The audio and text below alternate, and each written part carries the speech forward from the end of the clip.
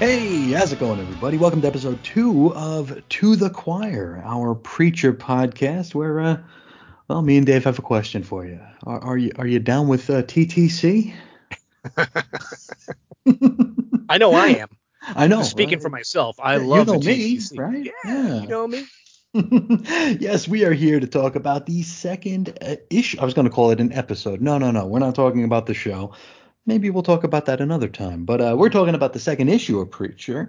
And before we get into it, I think I speak for Dave when I say we want to thank everybody for the warm reception we got on the first episode here.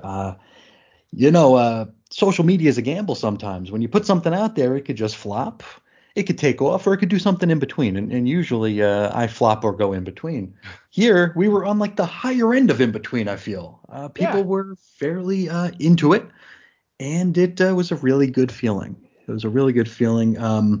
The episode actually came out while I was in Minneapolis when the show came out, so I wasn't there to do I wasn't there to send it out. So the few occasions I got to pop in on my phone, I was very, very pleased with the amount of reception and engagement we got. So thank you all so much for that.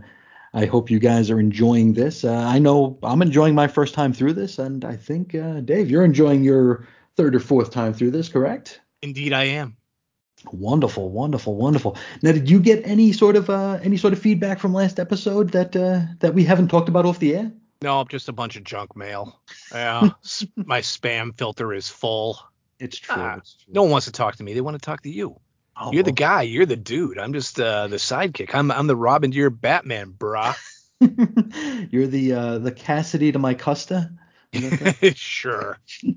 I know that I did get some bad news in the email here in my spam folder actually. Uh-huh. Edward Treadmill keeps dying.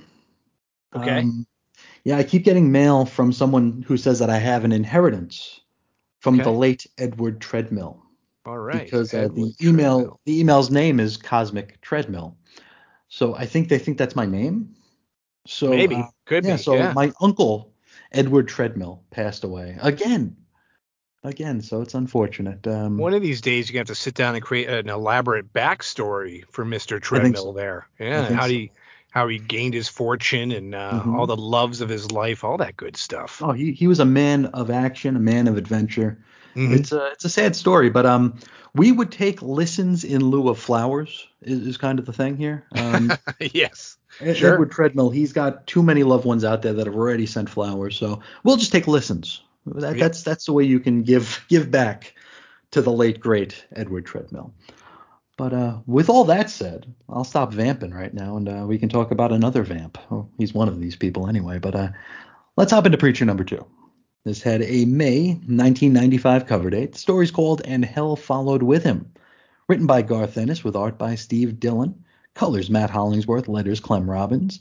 Cover art is Glenn Fabry. Edits Rottenberg, Moore, and Berga. Cover price $250. On sale March 28th of 1995. Now, before we get into the issue here, you have anything you want to say about the cover? Yes, there is something I would like to say, and it may not be popular, but I don't care. Is I find Glenn Fabry's art and covers very unsettling, and I assume that's what he Mhm. intended for a Sure. lot of the work that he produced for Preacher, Mhm. and rightly so. But I can't say I'm a big fan of the covers. It's one of the things that kept me away, and I can't remember off the top of my head who drew the Grant Morrison Doom Patrol era covers, but I remember looking at them and thinking like these look like meat. You know, Yeah, they look yeah. very, very meaty. So like the cover we have here is the Santa Killers. He's holding a wanted poster with Custer's face on it, and he just looks meaty. And yeah, it is You know what? unsettling. He kind of Hmm. looks like Arnold Schwarzenegger. It looks like his jowls, if He you does. ask me. Might have He been does the have the inspiration here. he does have the Schwarzen jowls for He sure. does. Yeah, it sounds like terrible. Oh God, please don't tell me you get the Schwartz and jowls. We don't have medicine for that. We don't yet have a cure for that, unfortunately. Now, the Santa Killer's here. He's there. He's got the poster. There are a bunch of slaughtered police officers sprawled out on the ground behind him. Which, hey, you know what? We talk about pin-up covers. This while sort of a pinup cover actually tells us what's going on in the story. It's a pretty good segue actually into the Yeah, story. right. So I get that. yeah, for sure. And we open in the aftermath of whatever the hell just went down with the Saint Achilles. Now, I don't think we'll call him a friend, but Nope. our new acquaintance, Sheriff Root, he's being interviewed by a police captain and an FBI agent. Now, in Root, he proceeds to tell them everything that happened when they were approached by that strange fella at the end of last issue. And it's pretty simple. He shot them all up real good. And he had a seemingly otherworldly flair to his technique. Root says he aims like you and me would point a finger, which is a pretty good line. I liked it. I thought it was a really good way of just describing the effortlessness and the just natural way that he would fire a gun. Right. Now, anyway, during the brouhaha, all of Root's men were shot dead brutally. Like noses were shot off, guts are hanging out, dudes are shot execution style here. It's just really quite a scene. Yeah, totally. And credit to Matt Hollingsworth here, the colorist, because the art itself isn't particularly graphic, but he's the one who added all the blood. Yes. Yeah, they use the red pencil a lot here. Yeah, Yeah. totally. And well, I mean, that's the thing. When you describe violence, is it like uber realistic? Is it, entrails hanging out and Sure. all sorts of artistic details? Here, that's not the case. No, no. Now, just as the Saint is about to pop one off into Root's dome here, the police helicopter that we saw last issue draws near and warns the gunman to maybe cool his jets. Now, amid the confusion, Root skedaddles. And this bit of the scene ends with the helicopter somehow crashing on top of the bloodbath, which pretty much destroys the entire crime scene. I don't know if the Saint of Killers shot the pilot or somehow used some telekinesis to pull the thing down. I don't know enough about the Saint yet to be able to say one way or another. Whatever the case, it was bizarre. From here, we slip out of Root's flashback land and into our heroic trios. Now we see from a short distance away, Jesse, Tulip, and Cassidy. They are viewing and witnessing the resulting explosion from the chopper going down. Then, from the wreckage and flames walks the Saint of Killers. Now, Jesse appears to get a decent look at him. Doesn't know much about him, but knows that this dude ain't here to F around. He tells his pals that they gotta beat it, like right now. And so they do. We jump back to Root, and now, I mean, he just told his superiors a pretty crazy story, right? I mean, this is supernatural to the extreme. A lot of fantastical elements to it, but the one that the FBI agent gets stuck on is the fact that the Saint of Killers was using a pair of like ancient revolvers and still somehow managed to pop off 13 shots. It's that kind of attention to detail that gets you into the FBI. Now, he uses this to kind of, well, no pun intended, put holes in Root's story. Root, as you might imagine, does not appreciate this in the slightest. Again, though, I do appreciate this kind of attention to detail and tells us that this FBI guy is going to be really combing through everybody's statements. Though, for all I know, we may never see this dude again. How did you like this little detail, this 13 shot detail? No, it's important. You know Mhm. what I mean? Especially when you think that Root is telling this fantastic tale that's just completely unbelievable. Mhm. It's a very important detail to remember and something that's going to reveal a lot about the Saint of Killers later Mm, on. I like that. I like that. Now, at this point, Root is sent home to rest. He's like, yeah, you've had it. Just go home. Once he's gone, the captain asks the agent what he makes of the Anvil situation. And of course, this is that church that went boom last issue. The agent, we find out his name is Dinnings. So Agent Dinnings says that it looks like someone crammed the entire population into the church and then lit up like 10 gallons of napalm. The captain's like, hey, you want to go on record with that as your official theory? And he's like, no, that's just a theory. So he's hedging his bets. He's not going to be nobody's patsy here.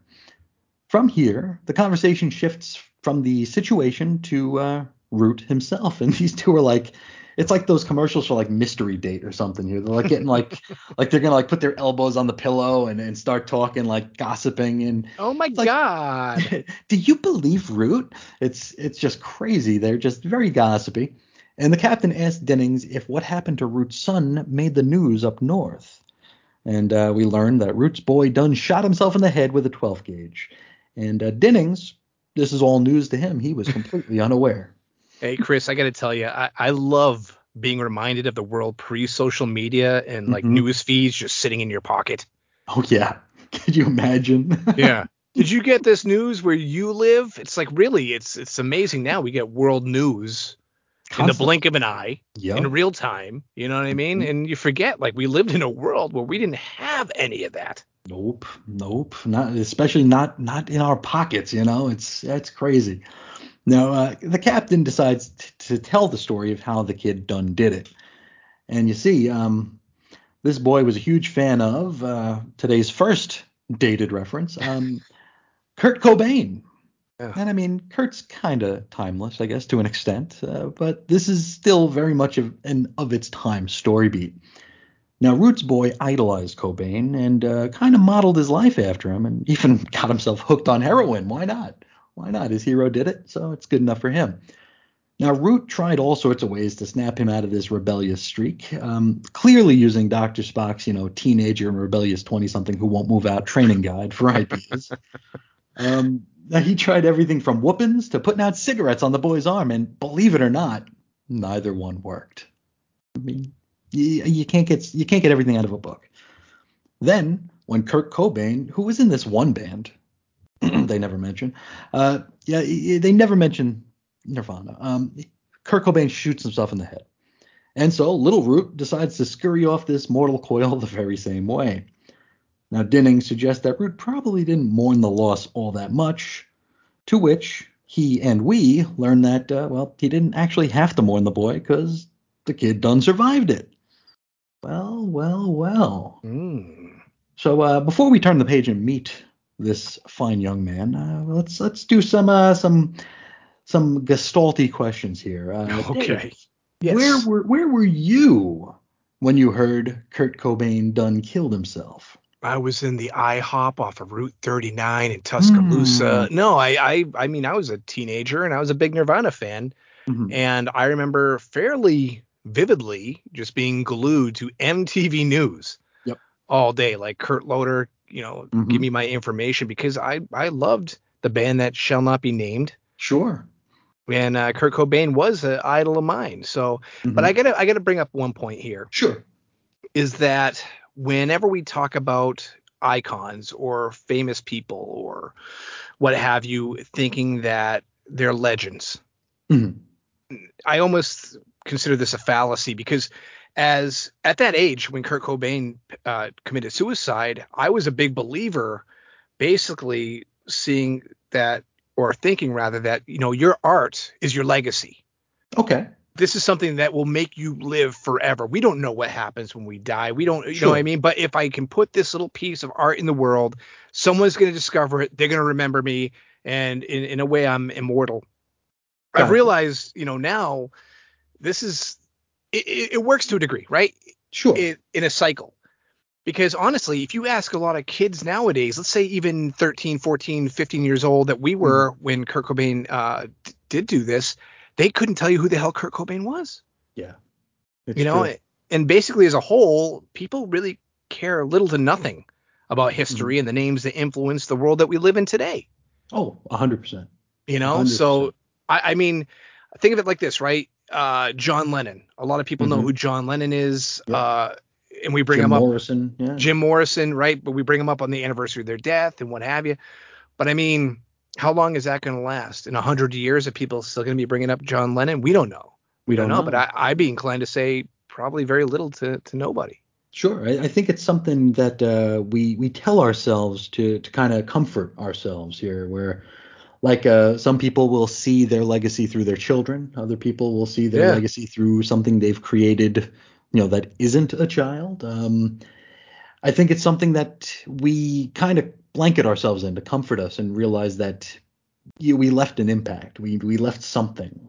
So even when we're no longer here, part of us is still sort of out there kicking still. Right. How true that is, again, we don't have. I mean, look at where we are from the mid 20th century on. This is like the first time we've actually been able to record this sort of a history where the world's gotten so much smaller. History is much more. I mean, politics and things are not agreed on, but history is almost sort of agreed on, right? Where we know too many people see too many things that are happening everywhere. Mm. So it's like we have an understanding where back before the world was so much smaller, like we said, things might happen in one part of the country and the other part of the country never heard of it. We were talking about Sheriff Root's boy getting shot or shooting himself. Yeah. And we wondered if the news made it to another state, much less another country. Now it's different. So like the immortality era is still in its infancy. So yeah, it's comforting to think that we'll be Yes. remembered and Kurt will be remembered and whoever will be remembered. But we won't know till we're there. And unfortunately, we won't be there when they Yeah, decide this. exactly. Right. We don't know. We just don't know. Yeah. And I don't mean to be Debbie Downer, who, for all No, I know, it's 50 years from now, some kids will discover Nirvana's music. Oops, I just said the name, and be, totally inspired by it, and new things will come of it. Who knows? for sure. But like you said, we don't have the track record yet. Yeah. But even then, if I was going to go out to a crowd of people and be like, oh, who invented the bicycle? Mhm. Who invented penicillin? Who was Sure. the lead singer of Bread? You know what I mean? You go on and on here, and people, I don't know, but Yeah. they were important for whatever reason, Mhm. various reasons, but we just don't keep up with it. We don't care, Yep. It's So true. there you go. It's very, very true. Now, did you one of the because when I think I'm like a year younger than you, so we were in like I think both of us were probably in junior high when this happened, when Kurt did the thing here, and I remember I was in school that day. At least I think I was in school that day because I found out during lunch, and everybody immediately started talking about Courtney Love did it. Ah, yes, yes, Do yes. you have any? Did you buy into any of that? Did you hear any of that? One of those interesting things. Yeah, I've heard about it. I've heard the conspiracy theories that she had him whacked, she had Yeah. him killed, and I know they made a movie about it. I believe there's books written about it. Oh It's just Lord. not, yeah, but it's not something that's interests me enough to actually get involved Delve. with any of Yeah. that. Yeah, yeah. I never went down that particular rabbit hole. For me, the man's gone. He's gone. I Sure. mean, I'm not really big into conspiracies anyway. You Not know? even Mattress Firm. Yeah. Yeah. That's a callback. Yeah, that's like an in joke now. Yeah.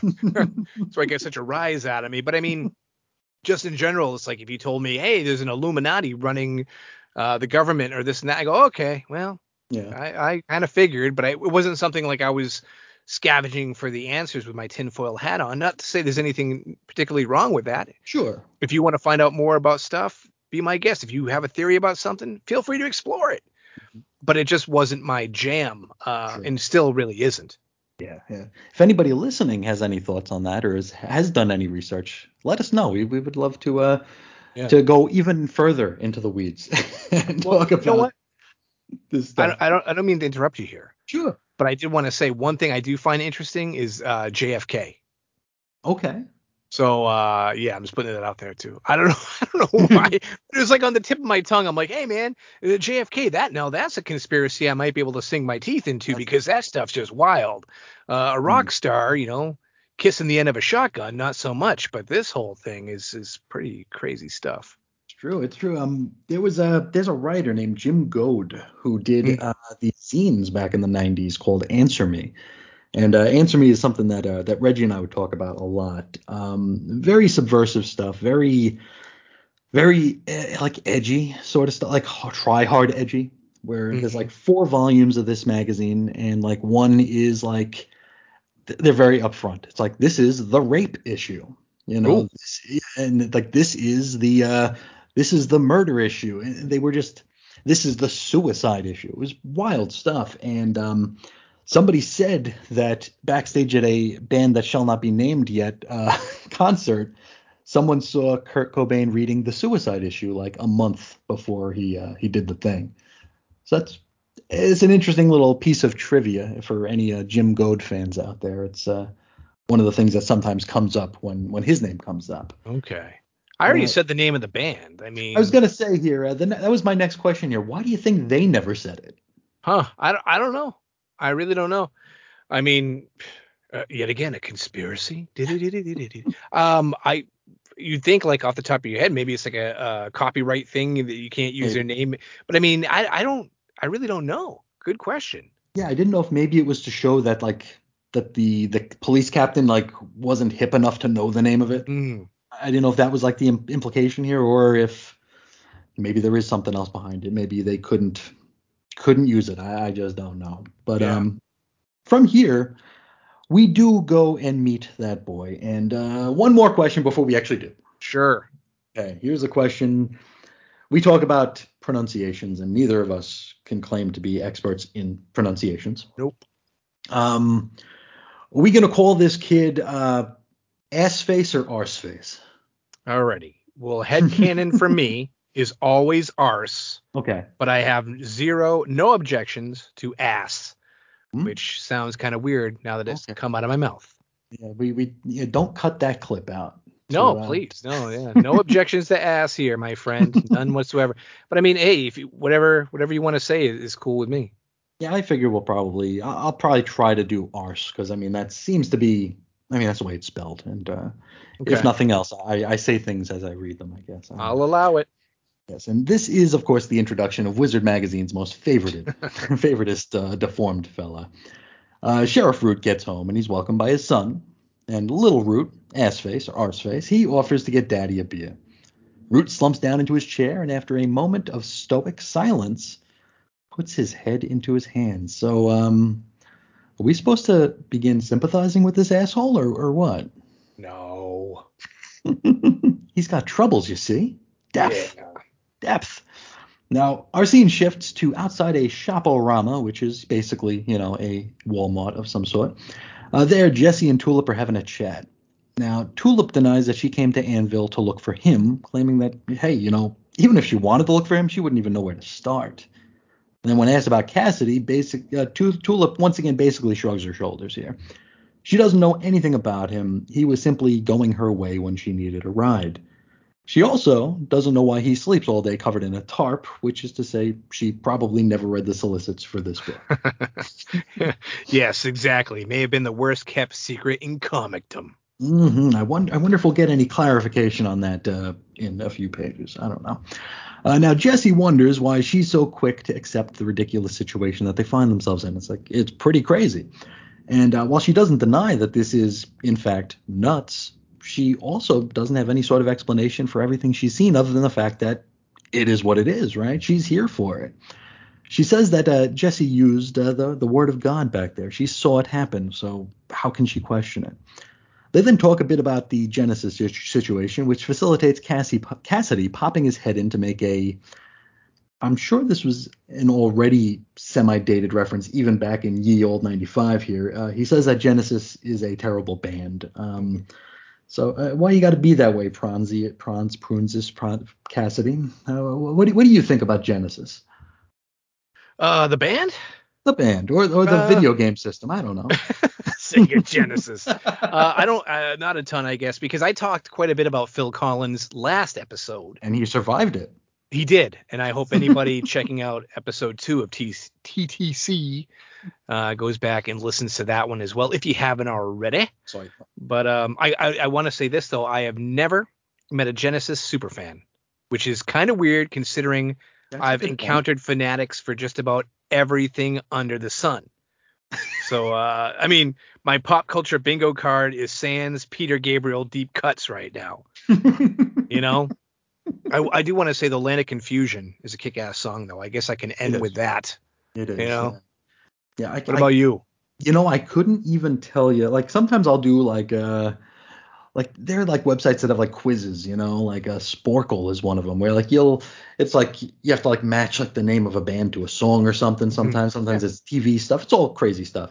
sure. And if you were to give me like a list of Phil Collins and Genesis songs and told me to pick which ones are which, Yeah, it's I tough. would not I would not have the first friggin' idea. It's Yeah. like Take Me Home. Is that Genesis or Phil Collins? I don't know. Land of Confusion. If you didn't just say that was a Genesis song, I wouldn't have any clue. You Right. know, Yeah. I would have thought it was strictly Phil Collins or Genesis. Yeah, so I maybe that's why there's no Genesis superfan, because nobody can figure out what's what. Well, they got to be out there somewhere. I mean, Almost have to be. If you're you know, listening, Genesis superfan, right, let us right know. in, Yeah, please. let Did us you know know if you. that Peter Gabriel was the original singer? I did. I did. Okay, so we're both on the same page as that. That's a good That's about it, start. though. Yeah. But then again, it's like Peter Gabriel. All I know about him is Sledgehammer. Oh, yeah, but that's a good little ditty right there. It is even better video. Now, Cassidy, he asked why they haven't popped into the store actually to pick up some new threads. And well, they got to talking is all, and also Jesse might be recognized, so it'd probably be best if he waited in the truck anyway. Cassidy then keeps running off at the mouth, and so Jesse decides to use the word of God to make the Irishman stand on his head for a bit. And Cass is all like, "Yeah, this is funny, just don't ever do it again." And and Jesse's like, "Okay, noted." Tulip and Cassidy then head inside, leaving Jesse alone. And so up saunters John Wayne. Maybe John Wayne. Now the Duke warns some more about the Saint of Killers, citing that this pilgrim done stared down the devil this one time, right? He tells Jesse that the Saint isn't behind the whole Genesis deal, but he's definitely someone who needs to be watched for and avoided. Inside the shop, Tulip picks out a black shirt and a white pair of pants for Jesse. If I was going to say if this were a TV show, and of course it is a TV show, but if this was a more fun TV show, this would be where like the musical montage would start. Like they'd be coming out of Cassidy would be popping out of the dressing room like wearing like all leather, and then he'd come out like wearing like the baby blue tux, Yeah, it's all goofy those tropes. glasses and Oh all yeah. that stuff. Like, hey, how do I look? And actually, I really don't want to talk about the TV show today. I'm keeping that in my back pocket. I'm putting a pin in it. But Sure. I do want to say, like, anything that we read about in Mhm. the comics, and if you expect it to be in the TV show and could see like a good correlation where this would make a nice little segment for television, just friggin' forget about it. Stop yourself. Just don't even bother. Duly noted. Okay. Now, Cassidy teases Tulip for knowing so much about what Jesse likes, to which she's like, dude, we were in a committed relationship for a long time, so of course I know. How am I supposed to apologize for that? And he's like, oh, no problem.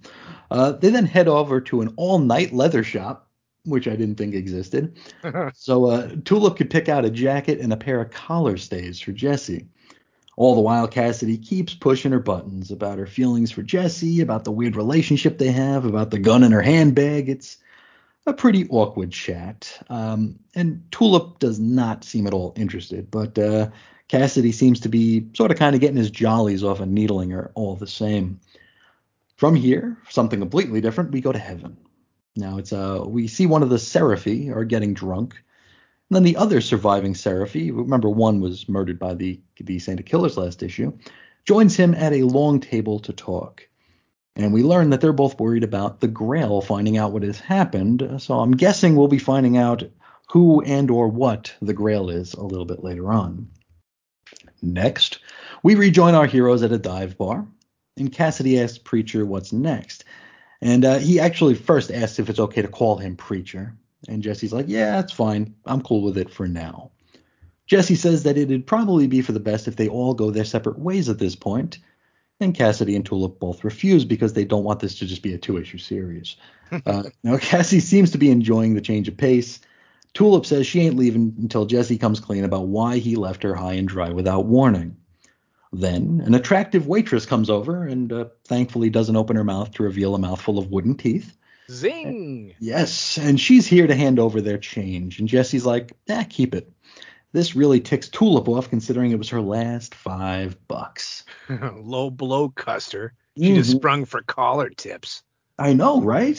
Yeah, Those are fancy like the most schmancy. unnecessary things in the world. Yeah, it's like So the bolo tie. Who the hell needs a bolo tie? But you got to look the part, right? you got to fit in. You got to fit in.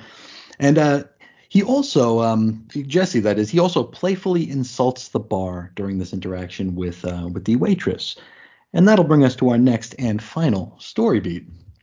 We go outside of the parking lot where our heroes are approached by some good old boys who weren't all that keen on Jesse flirting with the waitress, nor with his poking fun at the establishment. Now, in a sign of the times, Jesse immediately suggests that one of the agitators is gay. Remember, this was the 90s, and that was considered an insult of sorts. Then a fight breaks out, and Jesse literally tears the nose off of one of the baddies. Cassidy then gets stabbed right in the eye, but brushes it off without incident. Then we wrap up with Cassidy taking a big old bite out of the neck of one of the good ols. And that's that. Mm-hmm. That's where we leave it. I'm starting to think Cassidy might be a vampire. Oh, really? I think Oh, so. That's my hot wow. take.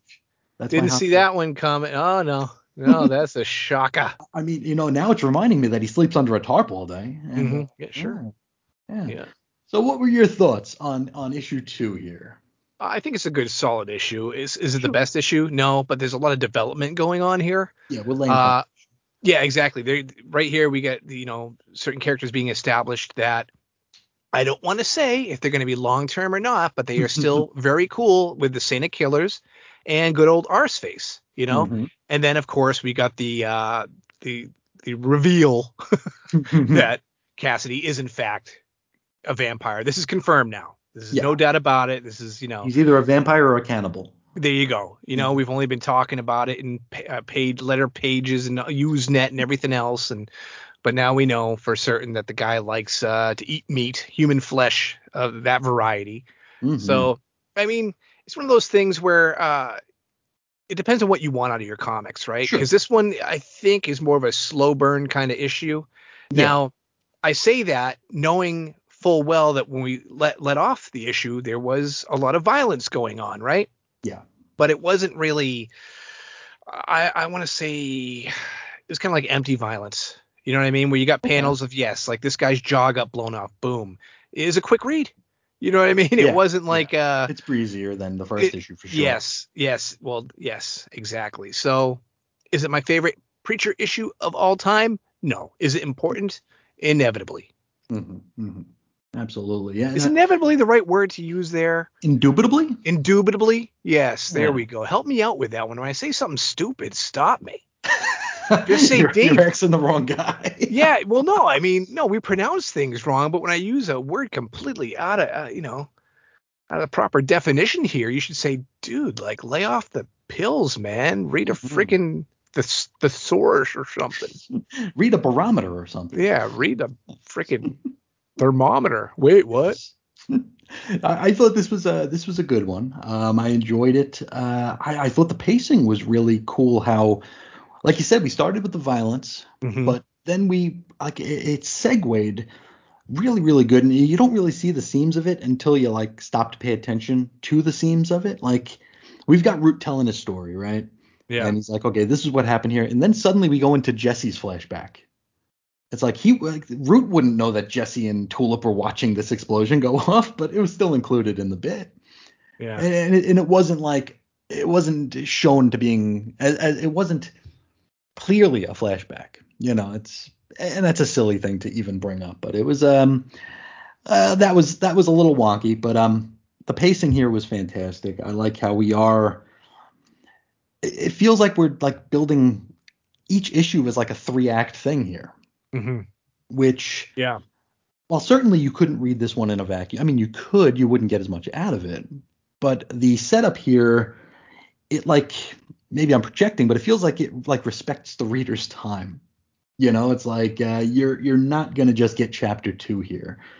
Is it chapter 2? Of course it's chapter 2, but it's not just you know we're not just connecting to other chapters here. This one actually felt like it had meaning, it had girth, it Mm-hmm. had import. So I dug it. I dug it, and I'm certainly looking forward to more here. I haven't been turned off yet, so that's a good thing. Yeah. There's enough meat here that Cassidy would like to bite it. It's true. He would like It's to true. gnaw on that. Yeah. So Noah totally. and Now, Tulip. quick question for you. Sure. Ennis's art in this issue.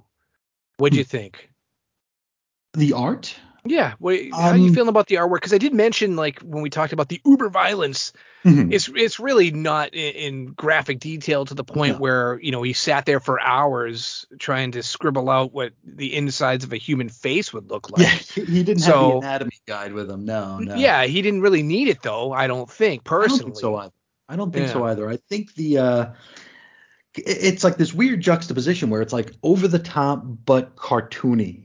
Hmm. This isn't like we're reading like an Avatar comic. You remember like Avatar comics around the turn of the century? where they were just like Warren Ellis did some stuff with them. I think Garth Ennis did some stuff with them too, but they were like just so they insisted upon the gore. Where Yeah. it's like here it's more cartoony, it's more comic booky. It's still gory. I mean, it's still violent, Yeah, but it's not impactful, right? exactly Yeah. perfectly said. Yeah, but it's not going to turn your stomach, Right. and it's not trying to, which is a good thing because some of those other books, it's like they want Well, it's a gauntlet, it's a gag test. right. And you did make mention of the wooden teeth again. Of The course. zinger in there. So I just want to see how you felt about all the dental work in Oh, we issue didn't number see 2. any. They didn't really stand out to me like they did the first time. Yeah. I really only mentioned it because we didn't see her open her mouth, and I was trying to picture what she would look like with her teeth showing. Right. like, Right. like wow, that would have Yeah. taken the wind out of this scene. But yeah, it really didn't. It really didn't take me out of it. So that's a good thing. Maybe it's like Stockholm syndrome for wooden teeth now. I'm getting used to them All right. and coming to appreciate them a little bit more. Right. But yeah, that was the issue. That was a story, I should say. Yeah. We still have to go to Texas, though. We're actually going to Okay. go to Texas twice. And before we go to Texas the first time in Gone to Texas, I want to thank the Long Box Review for sending us the Garth Ennis text piece from Preacher number 1, which we were really upset we didn't have last time. But we're Yeah. going to talk about it here. And it's something. It's Sure. something. Yep. Yeah. Now, Garth starts his missive to the readers with something of a mission statement. And his mission statement is simple: be provocative. Which, I mean, any thoughts on trying to be provocative rather than just being provocative? Is there a difference? Oh, honestly, I couldn't tell you. I mean, look, last episode we were trying without this page, without this whole essay in front of us, we were just trying to guess on like what his motives were. You know what Yeah, I mean? And I think we're going to talk a little bit later about some feedback we got from some of the sure. fans of the show, which really got me thinking Hmm. about what my ideas, what were going on here were. So to be honest with you, I don't know. Yeah, Your guess is as good as mine. I'm there with you. I just think that maybe there's a slight difference in trying to be provocative than just stumbling into provocatism, if that's even a word. It's like if you do something that manages to get under somebody's skin, Mm-hmm. that's one thing. But if you're like you have a blank page in front of you and you're like, how can I piss people off? Yeah, sure. I don't know. Well, Ennis, go ahead. I just want to say, like, being provocative means like that's your general sense of being. It's like, Mhm. are you trying to breathe? Your body just naturally breathes. You don't stop Sure. and think, I must breathe. I must breathe. Well, hopefully you Now don't. I am. Yeah. Oops. Sorry about that. But I mean, I don't know. Is that just your personality trait? Like you just all the time, you're just pissing people off left and right. You're just the rudest son of a bitch on the face of the earth. It could, and we're actually going to get into that in the Usenet bit today Great. too. Awesome. Can't Which is wait. going to be fun. Now, he suggests, Ennis, that is, that what we're going to be seeing in Preacher is sure to offend some of us, and he assures us that this is unintentional. Nothing in these pages is actually being designed to annoy or anger, but I mean, 2 sentences ago we were being provocative, and I mean, isn't the root form of provocative, or one of the roots of provocative, provoke? Maybe? I don't know. He does warn that this isn't the sort of book to share with your local priest, however. He then warns televangelists, reactionaries, general synods — I don't know what a synod is, I probably should have looked that up — and also parent groups to leave him alone, while pointing out that they should stick to conning gullible rednecks out of their life savings, and or lurking around children's playgrounds, and or beating their wives. So, little anger here. Yep. A I little feel like bit. this got real. Yeah, I mean, I see myself as being fairly unconfident in my ability to create things. So maybe I might come out before I put something out there and be a little bit hyper defensive as like a defense mechanism, Mm-hmm. like Yeah. self-depreciating in a way. This is not like that. This No, is like, this is bring it on. yeah, this is like You F know. you. Yep. Um, Now he's not done with just the clergy and the parents. Next up, it's time to take aim at the PC mob, and that's politically correct, not personal computer. He says, quote, "Don't you hate them? bunch of self-abuse experts who spend so much time banging on about trivia that they don't notice the whacking great hole in the ozone layer or the fact that we haven't got any whales left. To which, can't you be both? Like, can't you? And I mean, I'm not huge on political correctness. I feel like there's a place for it, but I think some people do take it to the extreme. But can't you be both? Can't you be conscious about that sort of thing and care about the environment?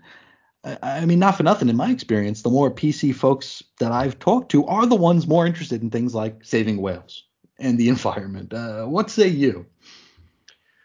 About the whole like PC culture and the environment and everything. I mean, I don't know, man. It's like this is gonna sound weird, I suppose, but everything that comes out of my face tends to sound weird. But I think a lot of the people who rallied against PC culture back in the 90s are the most politically correct human beings you'd meet now, because Could be, yeah. we've aged. We're parents. We're more sensitive to things, or more conditioned to be so, whatever the case may be here. That anti-establishment types now are more in tune with being a politically correct human being. Sure. And that it's kind of like to reveal how the sausage is made here. We've talked off air a little bit about this piece, and something that fascinated me that I actually had to Google and look up was how old was Garth Ennis when he wrote this and when he created Preacher. And I believe he was 25. 25, yeah. Now, I'm going to assume a lot of our listenership is around our age, okay? Likely, yeah. Most likely, right. Think about back when you were 25 and all the things you may have said or decisions you may have made, and how stupid a lot of that would be. You know what I mean? I'm sure if Garth Ennis was sitting in front of us right now, would he retract or, try to talk back some of the things that he was saying in this very piece? And this is just me guessing yet again, odds are probably yeah. Yeah, probably. Yeah, it's a good thing like social media wasn't what it is now when we were like in our early 20s. It wouldn't be good, Yeah, no, I agree with you. But I mean, this is like a thing too where I can relate in many ways to the way he was in fact feeling back then. Sure. Especially with the big FU mentality to everybody. Yeah. And like I said earlier, like, bring it on. I made this. I dare you to challenge me. Go ahead. Go for it. You, these particular groups, I'm not even going to give you a moment of my time because I think you are nothing but molesters and abusers. Yeah, I was going to say a speck of dirt, but there you go. Yeah. You're just pieces of crap. Absolutely. And this was also it was also a very angry decade. The counterculture was a lot different. Like there actually was a counterculture back then. And we talked about like the Red Hot Chili Peppers last time. Yeah. Like how they used to be counterculture. Now they're easy listening. Back then there was everything was extreme. Like Mountain Dew was extreme. Fritos were extreme. Everything was pushing it. And I know. Like, we had ketchup that was like purple and hot pink. It's like everything was in your face. So maybe it's a sign of the times. Maybe it's just that weird sort of cultural movement before things changed. Further my point here that I was trying to make earlier for a second, and this is real life, man. This is true stuff. I used to party with this guy. He was good friends with me, and he had a full back tattoo of a monkey in a cage with a syringe. This man is now a realtor. There you go. He's a wicked nice guy, really nice guy, and he like totally got his life together. Because if he's one of those people that if you'd spoken to him 20 years ago, you'd be like, this guy he's not going to live 5 more years. Sure. There's no way in hell. And now he is shaking hands and selling homes, and he's on his social media all fancy with nice shirts on, without the collar tips, but still nice shirts. Well, you got to get the collar tips. Come on. But that's what I'm just saying. Like, people change, man. It's just they do.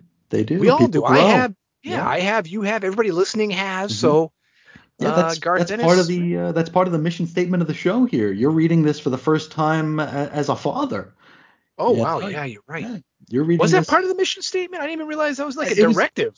It was gravy. It was sprinkles on the sundae. Kind of Jimmy's on the ice cream. Yeah, we kind of stumbled into that being a being a side benefit of the Yeah. program. So yeah. Much softer, much gentler. Mm-hmm, I mm-hmm, cried at Dolphin Tale, mm-hmm, which is a mm-hmm. movie, by the way. You don't know because you don't watch movies. I don't. I know But that it's Hootie and the Blowfish. He said that the dolphins made him cry once. So. oh yeah. But this is a movie about a paraplegic dolphin. Well, a dolphin that lost his tail, Oh, okay. and so they got to fit him for a Prosthetic. prosthetic. Oh, Yeah, and wow. I cried. Hey, that's a sad story. No, it's not that bad. And I don't know why the hell I was tearing up at the end of it. Everything now just makes me cry. It sucks. It's troubling. Yeah, it Yeah, is. let's move on. I don't want to talk about that anymore. You sure? Let's just carry on. Me tearing up at like stupid movies starring Harry Connick Jr. is probably not a great talking point for this program. Yeah, you might be onto something. Now Ennis from here, he gets even more petulant. And I put a note here. It's like, was he in high school? So we know he wasn't in high school. He was Correct, actually 20. right? Well, hopefully he wasn't in high school. He was 25. Mhm. Now, Ennis mentions that Gone to Texas is a really cool name for a letters page and suggests that if you write in, your chest will swell with pride when you stamp your letters. So I guess we'll have to leave that for anybody who might have written in. Yeah, See a if it lot of measures their chest. ERs, emergency rooms getting filled up with swollen Chesticles. sternums. Yeah, Yeah, chesticles? You just say I chesticles? did. I did. I Oh apologize. my God. We got some tidbits for what's to come in Preacher here. We got the secrets of heaven and hell, the ethics of drinking blood. It's almost like there's a vampire in this book. The slaughter of police, Jesse trying to bang his ex-girlfriend, and some dude trying to bang an armadillo. Well, As we'll tough get as it there. sounds, We'll man. get there. Yeah. Now, he says Preacher is stretching the limits of Vertigo's creative freedom as it pertains to sex, violence, and swearing, and he reminds us all that cursing makes you sound like an adult. So, yeah, I guess maybe.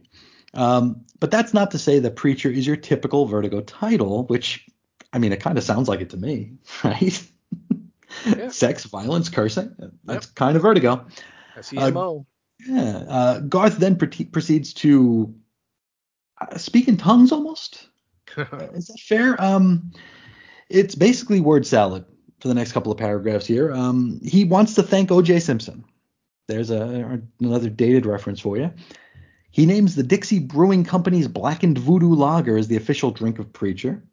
And the official food is a big bloody steak served with a side dish of meat. So I think Morrissey is crying, right? Is it Morrissey? The guy from the Yes, Smiths? Morrissey, but Yeah. it's interesting that you are already creating partnerships or sponsorships now with not even with like a particular brand. It's like, yeah, bloody steak. That's Yeah. a preacher's steak right there. So what would you say is the official food of this program? Ooh, gabagool. It's got to be the Gabagool. gabagool. Huh? Yeah. Absolutely. And what about the official drink? Coffee. Coffee? Because I'm Okay. always drinking coffee when we record, like to the point where I'm like jittery. Mhm. So I have that effect yeah, on people. you do. You Okay, do. so For you, it'd it's be water because you drink an insane amount of water. I do. I've gone clean, unfortunately, or But fortunately. I don't know. yeah, I'll just say it's definitely not Dixie Brewing Company's Black and Voodoo Lager. That's for Yeah. sure. I've never had it, never will, but Now, do we have a, celebrity we'd like to thank for the show? definitely not OJ Simpson. Not O.J. Simpson. No. Yes, no to OJ. I'll have to think about that Reggie and I would because always default to Chevy Chase for yeah, everything. Like, That's a good one. I like that one a lot. Yeah, just take one of the most loathed. People don't like Chevy Chase at all. no. I like him. I think he's a very funny guy, but Oh from what yeah. I've heard, he's a real bastard. Yeah. Now, Garth gives us the official soundtrack, and since we didn't think of it, we'll come back with our official Yeah, soundtrack later on next here. episode, sure. Yeah. But he names for the book itself the Pogues, Bob Marley, Ice-T, Jimi Hendrix, Frank Zappa, James Taylor, and Eazy-E. So, can you imagine that on the same album? Yeah, Like, totally.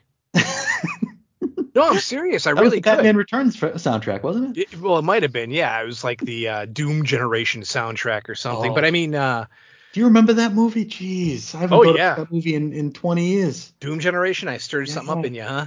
I you really got did. your juices flowing with that one. Yeah. Oy, that was rough. But this era was like the time of like the hybrid soundtrack, like the Spawn movie, Judgment Okay. Night. Sure. This is when they were mixing like the hip hop and rock artists together and stuff like that. So movie soundtracks were like actually Really? selling and Yeah, popular.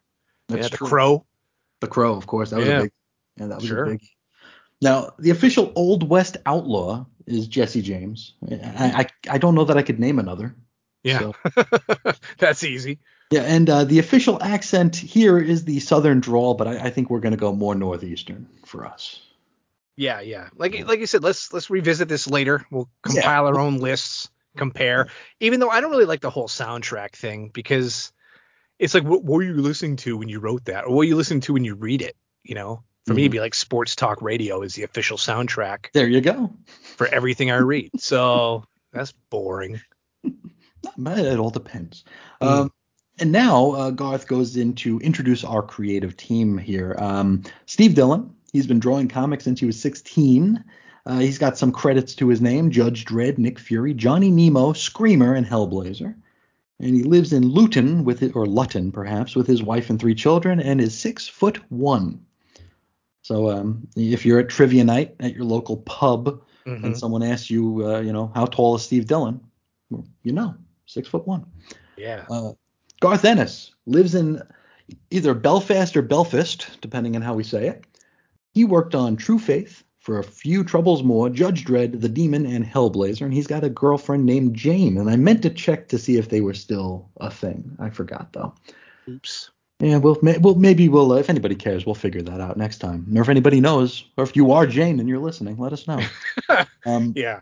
That'd be great because I keep like getting curious about the motives of Garth Ennis. So mhm, if you are related to Garth Ennis, know Garth Ennis, or are in fact Garth Ennis himself, mhm. feel free to let us know. That'd Hit be us up. great. Hit us Yeah. up. We got Glenn Fabry, who paints covers, and he's got some credits as well: Slain, Judge Dredd, and Hellblazer. Matt Hollingsworth for colors. His credits include Aliens, Monkey Man and O'Brien, and Hellblazer. A lot of Hellblazer here. Yep. Monkey Man and O'Brien was one of those things that would pop up in Wizard from time to time. I've never been interested to check it out, though. Have you ever read a Monkey Man and O'Brien? No, and it's Art Adams It is, right? vehicle. Yeah, and I Yeah, like Art Adams a lot, but I think same that here. was Dark Horse, I want to say. But anyway, Yeah.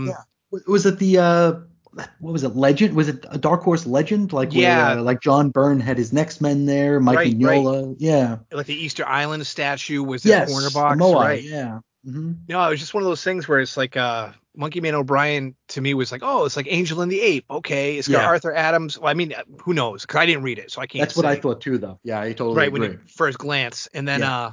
yeah, I love Arthur Adams, man, but it's just one of those titles I just never went out and picked up. Same here. We got Stuart Moore, who edits, and he's got credits on Swamp Thing, The Invisibles, and Jonah Hex, which is Garth's favorite at the moment. Clem Robbins, letters. Garth says he doesn't know him, but he's sure he's a pretty cool bloke. I wonder if he's secretly politically correct, and if so, if that would really offend Garth Ennis. Now, Clem's credits include Hellblazer, stop us if you heard that before, Yeah. Black Orchid, and The Invisibles. Julie Rottenberg is the assistant editor and a real workhorse. And, well, that's our team. Now, he says that issue 4 will feature the first smattering of letters, and they're going to hold a trivia contest where a letter hack can win a copy of the script for the issue that they're chattering on about. And the first question is, and we want you to pay special attention here, who said, oh boy, and I can't even pronounce one of these words. Who said champagne, pâté de foie, and don't forget the color TV? And he gives the clue of fingernails down a blackboard. So, you know what? If anybody wants a script to this very episode, the one that we're looking at right this very second, Hmm. send us your answer and we'll send it to you. And maybe we'll print it out and sign it, not Garth Ennis, Yeah, and not and and not Steve Dillon, and then we'll send it your way. and don't Google this. Don't Yeah, be this is like, honor yeah. system here. Honor Yeah, system. totally. Like if you know this line from what movie it's, or whatever it's in TV, whatever the case may be here, just like honestly answer, man. Because it's like last episode we had questions about the Jack Nicholson scene Yeah. and we couldn't name the movie, and then boom, here we go. We got people Yep. responding People on hooked Twitter, us up. man. Yeah, Yeah. it's like, Ed but and they knew. Jeremiah hooked us up. Yeah, Yep. thank you, Jeremiah. You know what I mean? But he knew his stuff, and that's what we Mm, appreciate. Just like anybody, I could go absolutely. on Google right now. I Don't know. do that. Don't be that Yeah. guy. We don't want to Yeah. be that guy. Yeah. So yeah. So Who said champagne, pâte de foie, and don't forget the color TV? That's the big question here. Now that was Gone to Texas Part 1. Part 2 is it's just the cover of Preacher number 3. It's just that's it. That's it. And it's got Cassidy with like a bloody mouth because we think he's a vampire. Maybe. Yeah. Don't know. Suspect he's a vampire. Yes. Now Garth did say that they don't have letters till issue 4, which makes it so we have to go back to our always reliable Usenet. And we're going to start with a piece by Michael Bradley Lyle, who wrote in on March 30th, 1995 at 12:59 a.m. and 50 seconds. And he says, one word for this comic: gratuitous. Gratuitous vampire character. I guess he is a vampire. Gratuitous guy with face shot off character. Gratuitous two-page Nirvana monologue. Gratuitous translated dialogue for said character. Gratuitous nose ripping. Gratuitous use of the F word, even for a hick stereotype. Gratuitous tobacco spitting indoors. Gratuitous disarmament. Gratuitous bad pun from reviewer. Gratuitous ridiculously drawn gunshot wounds. Gratuitous does no meaning anymore. I'm looking at this word and it's like moving on the screen. And if you answer that question, you'll get this script and you'll see it moving on the screen too. Gratuitous bad vampire eating habits. Geez, I feel like Joe Bob. Gratuitousness. Yeah, it's gratuitous. His online handle, where he decided to use his full name, Michael Bradley Lyle. Yeah, it's a big one. Who does that? Who does that now? Like no one. Yeah. Even back in '95, you kind of want a little anonymity. He's like, no, might as well put his social security number in there. Yeah. I hope he has LifeLock. Now, yeah. Now, apart from all of that, still somehow an intriguing book in MBL's opinion. If Garth Ennis gets over this pathological need to shock people, I haven't read anything else by him. Is he always like this? This could turn out to be a really good book, in my humble opinion. I can't believe IMHO was already an acronym back in 1995. Yeah, you use the acronym, but the full name is the handle. This guy's he's an enigma. He is a riddle. Yeah. He says, also, why 25 pages of story of all numbers? Just wondering. Of course, for $2.50, if he continues this gratuitous trend, I may buy a copy and a half of Impulse instead of this first story arc. After this first story arc concludes, I'll give him the first 4 issues. Any other opinions, or did everybody else drop it after issue 1? Before we get into some answers here, you have anything to say about Michael Bradley Lyle's missive here? Well, no, I interjected and gave my opinions. I don't know. Like I recently put some on my poll list and I dropped it after issue 1.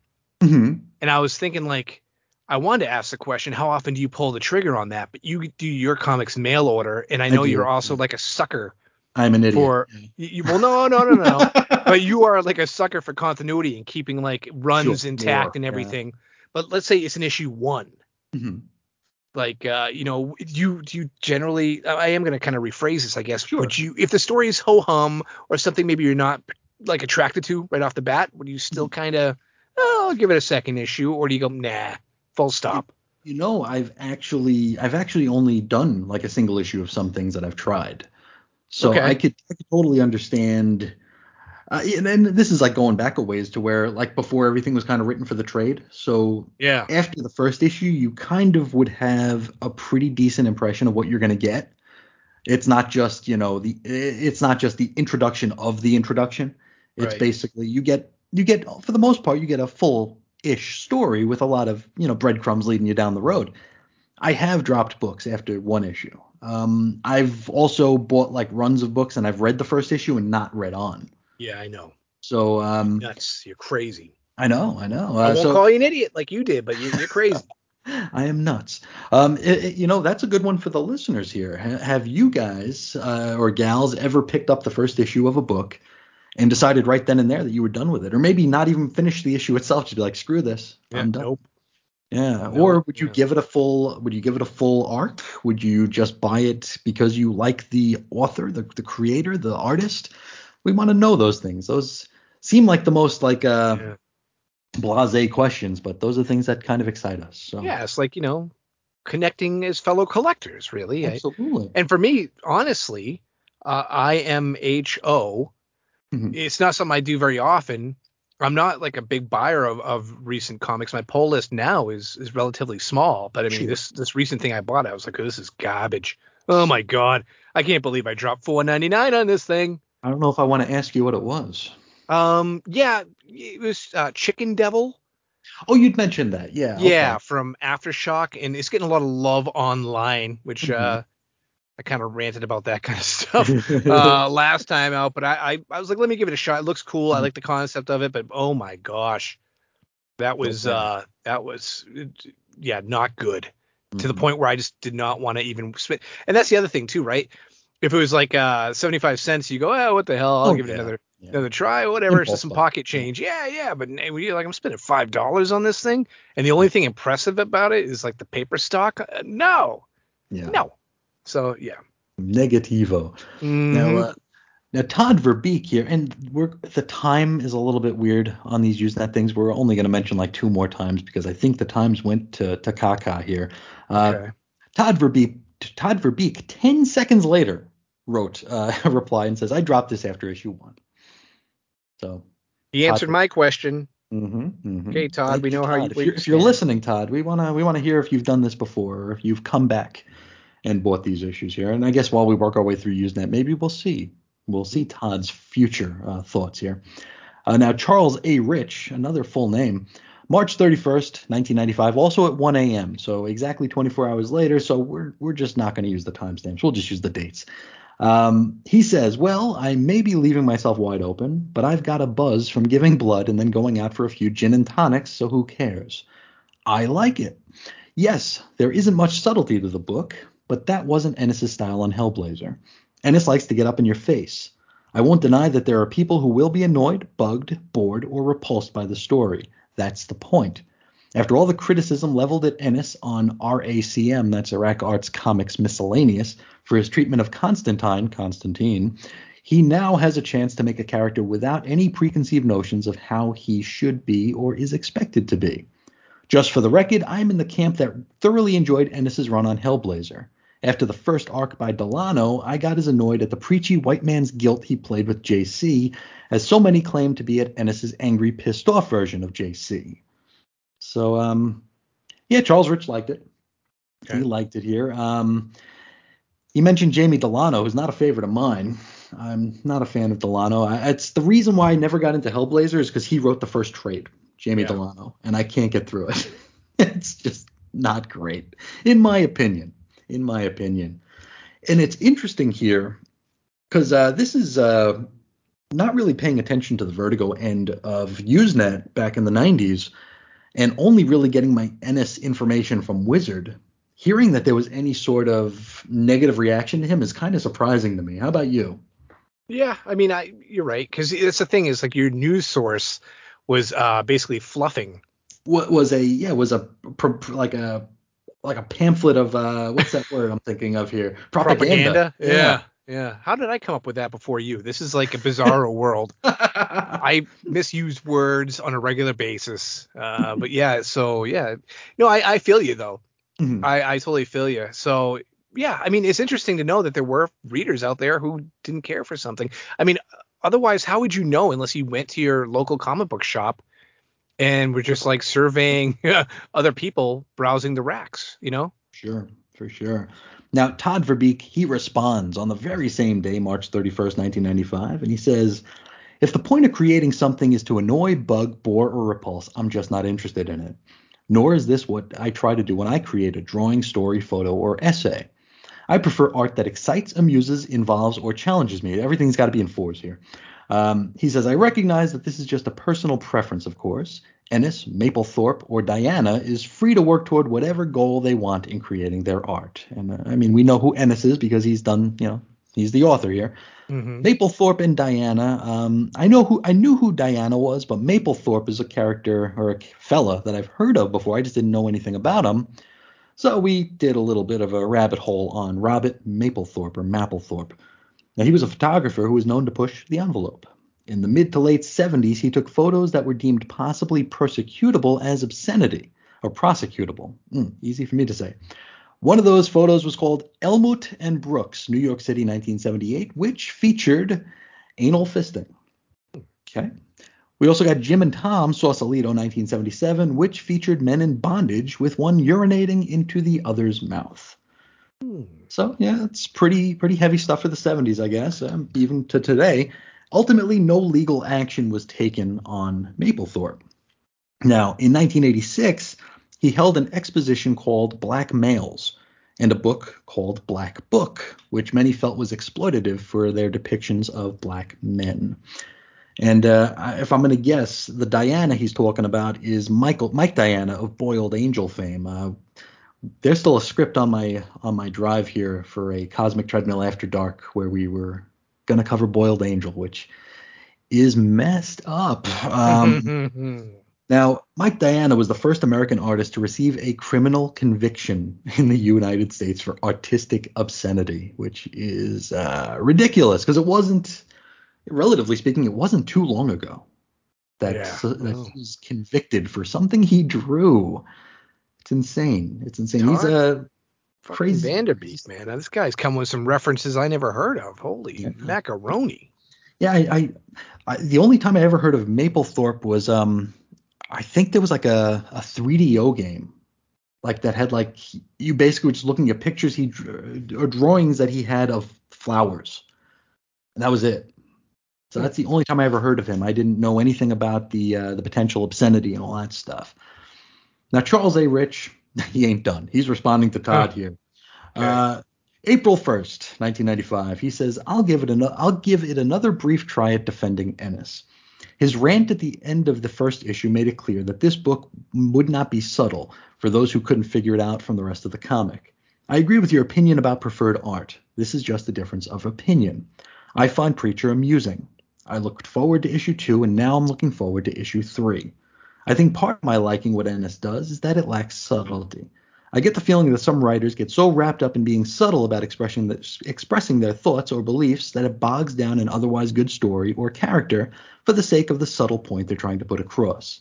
Just my thoughts, however fleeting they may be. And I think all Chuck here has kind of a point, as it pertains to the value of not always being subtle. I feel like with the Proto Vertigo and Into the Vertigo stuff here, I think a lot of writers got kind of up their own ass about trying to do the exact same thing as a Moore or as a Morrison, where like there are writers who could do symbolism and subtlety and it would resonate throughout the rest of the story and it's something that would stick with you. Then it felt like we were just kind of doing it to do it. Like to prove that we're smarter than comic books. Yeah, right. Any thoughts on that, and any thoughts on Mr. Rich's rebuttal here? This is an adult medium, and I'm going to prove it. Yes. I'm going to start my title with an F word. Yes. I actually I like his response wherein it's like, hey, man, you like what you like. I like what I like. And, it's almost too mature for the internet. Yeah, exactly. It's wild. We just go on with our day. I think both of these arguments, to call them that, are very articulated and very well written. So I'm kind of in shock and awe. Now we're confined to so many characters to express our feelings that these guys, it's like they took the time to like write something insightful. In Charles's case right here, he didn't have to write a lot to make a solid point. Sure. So right on. They never accused each other of living in their parents' basement. Yeah, isn't that something? They never like guessed what kind of beard they had. If it's a neck beard, I mean, it's pretty good. Nobody was called a baby man. It's really good stuff. Is that a bad thing? You're a baby man. You're a man baby. Or is there like a comma there? Or is it like the actual? It's not Austin Powers here. It's that was a movie reference. Yes, that's rare. That's rare. I've never seen the movie, but I'm familiar with the catchphrase. Yeah. Next up, we got Christopher Allen Crane, who's going back a day to March 31st of 95. What is going on with these names, dude? Full names. This is crazy. I know a lot of these were like Usenet. Like you could find Usenet posts or BBS posts going back to like 1980, and most of them are from like colleges. So people would log in from their colleges. So I think that's why a lot of these are full names. I'd have I to want guess. Otherwise, it's very, very dumb because the next one is not going to have one of those names. But yeah, but it's like I want credit for my opinions. yes, please. So this Weird. is. I'm printing this out and putting it on the wall. Uh, Chris Crane says, I'm really intrigued by the Preacher book so far. Jesse's power is just really cool, and although the vampire character, how do they know this is a vampire, is somewhat unnecessary, I love vampires, and I really can't complain about his presence. I was a bit annoyed at the Kurt Cobain conversation, as I'm a huge Nirvana fan, but I'm willing to overlook it. Not sure what Garth's going to do with the kid, though. Maybe Preacher could use the word to command the boy's face back into place. I don't think so. Just a thought. Yes, the swearing is gratuitous, but since I never really bought the foul language taboo anyway, I don't really mind it too much. I actually know people who say the F word that much. Plus, the art is just tremendous, wooden teeth notwithstanding. Oh, no. Don't do it. Stop. Sorry. Stop it. I'm really impressed thus far, although it doesn't quite beat Jonah Hex, which is fast becoming a fave. Just my opinion. So Crane digs it. He doesn't like the Nirvana reference, but I don't know. Next up is The Kid, or Thy Kid, THYKD. So doesn't fill out his whole name. Thy Kid. I thought it was Thicked. Maybe it is Thicked. He's another ass man out He might. there. Yeah. That's his license plate too. Now, on March 31st, he says, I can't really comment on number 2 since I get my stuff from Westfield, so I feel like I'm on tape delay sometimes. Number 1 is certainly gratuitous, but what the hell. I, for one, enjoyed Garth's run on Hellblazer and look forward to where he's going to take this title. My only gripe is that, as a one-time Southern Baptist, I've never seen a Baptist minister wear a collar. So I basically included this one for the collar quote, and also to point out a pet peeve of mine, like when people start their sentences with, I, for one. Sure. Like, who the hell else are you talking for? Yeah. Just say I. I enjoyed Garth's run on Hellblazer. I, for one? No. Stop. Yeah. Stop. You're like, not special. That's just annoying. for argument's sake. Yeah. No, I don't want to argue. So why are you saying just for argument's sake? We're not gonna yell and argue not about to play this. devil's advocate, but yeah, but yeah, here's my 2 cents on this matter. Sure to irritate you. Yeah. So thicked. Cut 4-1 out of your vocabulary, please. I kind of like Thy Kid now. I come to think of it. It's good. Yeah. I think I, for one, is up there with, is it just me or am I the only one? Because it's like, yes, you're the only one. You're the only one who's ever had that opinion, ever. Well, that cuts deep because usually if I put some out on the internet, I am the only person because I don't get any responses or any like clicks or like heart clicks or anything. So it's like, I, for one, feel this way. Or, is it just me? Yeah, it is just me. It's just me floating around on the ether. That's me. I can't be the only one. Yeah, I am. Next up, we got Damon B. Crumpler on April 1st. Which, Damon B. Crumpler is a top tier name. Yeah. And he says, what's the point of offending someone just for the sake of offending them? Easy. Most people get offended at stupid, inconsequential things. Like, say, certain authors not using capitals. And I guess it's worth noting that Damon B. Crumpler does not use he uses one capital in this entire sentence here, this entire run-on sentence. It's just in the middle of the sentence. I don't know. He says that these are ultimately meaningless and also contradictory when compared to similar things that the self-same people don't, with a capital D, get offended by. He continues, it's actually quite fun from the perspective of someone who doesn't get offended much to push others' buttons. So this guy sounds like a dickhead, doesn't he? I guess. I like his reverse Bayou Billy here when he said he doesn't use capital letters. Because for those who don't know, if you ever go back and read Bayou Billy from Archie Comics, everything is yelling. Everything's ended in an exclamation mark. Like, even if they were supposed to be whispering, it's like exclamation mark at the end. So I see a gator. Yeah, exclamation. So yeah, he's anti Bayou Billy. And that features some very early Amanda Connor art as well. It does. Yes, and our boy continues here. Haven't gotten Preacher 2 yet, but count me in as someone who liked Ennis's Hellblazer and Preacher number 1. Sometimes pure raw violence and gore sprinkled with black, or should I say African-American humor, because this guy's hilarious, is entertaining. I certainly don't think Ennis is as complex as Delano, but he is more fun. So Todd Verbeek, the most prolific replier here, Mm-hmm. he responds to Damon's dickheadedness on April 5th. He says, "But I don't read books in order to amuse the writers. I read to amuse myself. And there was little in Preacher to amuse me. And for that matter, I no longer find it personally amusing just to push people's buttons. There are far better things out there. My 12-year-old cousin has pretty much outgrown it as well." So, sick burn there, Todd. Yeah, And, totally. Yeah. yeah. Now, Brad Hall, he agrees with the idea that the book is gratuitous. This goes back to April 1st here. He says, "Yup. I think I'll buy one more for good measure, and then I'm out. The first one kept me interested with what I thought was Garth's ability to write great dialogue. This issue put an end to that. The story and characters haven't interested me yet, and I don't expect them to anytime soon. Strange, too, since I seem to be one of the few people here who greatly enjoyed Garth's run on Hellblazer. I guess this wasn't enough for him. Oh well. Um, he's one of the few. One of the is this like him trying to make himself like seem like unique by pointing out he's part of a minority opinion? I mean, that's something that I think we've grown into on the internet, right? Like if I post the cover of Action Comics Weekly with Black Canary burning her costume, there's going to be someone there's going to be like 100 people who say, "Oh, I'm one of the very few people who like that costume." Yeah. Well, no, look at the other people who replied to this. They all liked it too.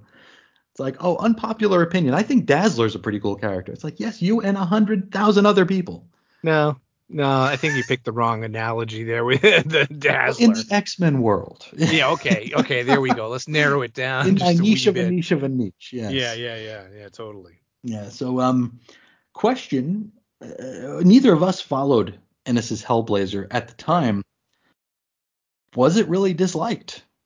The only word I ever remember hearing about it was people raving about it, even from the day of until now. And this is run on on Hellblazer is one that's looked back on fairly fondly. So Yeah. any listeners out there who were more familiar with this than us, let us know what the feeling was, what the tone and tenor was regarding Hellblazer by Ennis. So we don't know, and we don't know if maybe Brad Hall was the only person in the world who liked it. Doubt Could it, he but be the only one? yeah, no. And yeah. One great thing about when you dig up these Usenet posts is Mhm. it's wonderful to find out what people are actually thinking in real time back Yeah. then. Again, when it wasn't as easily accessible as it is now to find out people's opinions on things. Sure. So if you're gonna let me know what you think about Ennis's Hellblazer, I want to know if you were buying it off the rack and what you thought way back when. Because Yep. time always paints a rosy Oh, picture, of course. doesn't it? Of Little course. portrait with happy trees and stuff. Is we always think about like how the books these days they're not as good as the books when we were kids. Whether that's true or not, it's all relative, I suppose. So No, some of the yeah, books are pieces of crap. that's also true. Yeah, but you look at it, you go, oh my god, I used to love this book. I read it 15 times, in Mhm. one day and everything else, and the cover fell off. And Pages then you look falling at off, yeah. you look at it now, you're like, what a piece of junk this was. How the hell did I Secret like that? Defenders #1. Oh, Yeah, I was the biggest Gargoyle fan. Gargoyle and Iceman together. Sold. imagine that. Now we have Soren F. Peterson, who chimes in on the gratuitousness on April the 1st. Says, given that I thoroughly enjoyed this book, I think that you described it very well. Ennis is clearly laying on all the hick noir stereotypes with a trowel, and is equally clearly enjoying himself immensely. If he can keep up the quality on the gratuitous Tarantino dialogue, if he can maintain the gratuitous lightness of touch and the equally gratuitous black humor, and if he can avoid the gratuitous righteous indignation that marred Hellblazer, well, I, for one, will continue to have a gratuitous good time. Does that make him Yeah. sound smarter than if he would have just said, I will continue? I don't know. You know what makes me feel stupid is you Hmm. just said Secret Defenders, and I just made a New Defenders reference. I was going to let that slide. You were? Why, dude? I don't know. Fix me, man. Correct Okay. me. So It's this, like, don't be the guy like if I walk in and my zip is down, you don't say, hey, you fly guy. You know what I mean? Or you get a booger. Tell me I got a booger hanging out of my nose. Don't just like I'd let be it afraid to go. be like, why are you looking at my crotch, man? Well, this is different. We're talking about the Defenders. This This is true. is This is come on. important stuff. Hey. Now, we got Magnus Anderson, which is another top tier name. Yeah. He drops his first ever Usenet post on March 7th, 95, and it's a biggie. He says, gratuitous is good. Preacher is one of my favorite comics at the moment. I think it's a well-told yarn with plenty to keep the bloodthirsty masses happy. The characters are cheerfully entertaining and given great lines. I didn't find it shocking, particularly. It was in a way just pushing all the buttons, but they were the right buttons played by a maestro. Readers of the UK's 2000 AD will know the Grant Morrison Mark Miller character Big Dave, not you, a different guy, which caused a great deal of controversy here. I enjoyed that in the same way that I enjoy Preacher, although the former did have a clear target. The attention was never allowed to flag.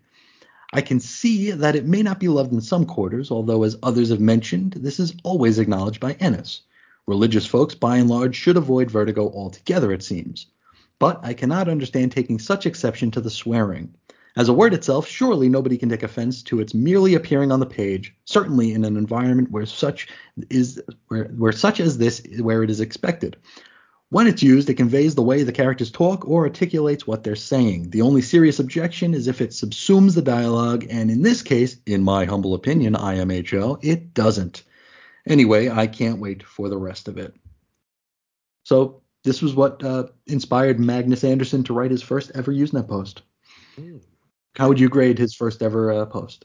I'm more taken aback that you called me or referred Big Dave, like not you. I'd make sure. Well, no, true story. You might have been there, right?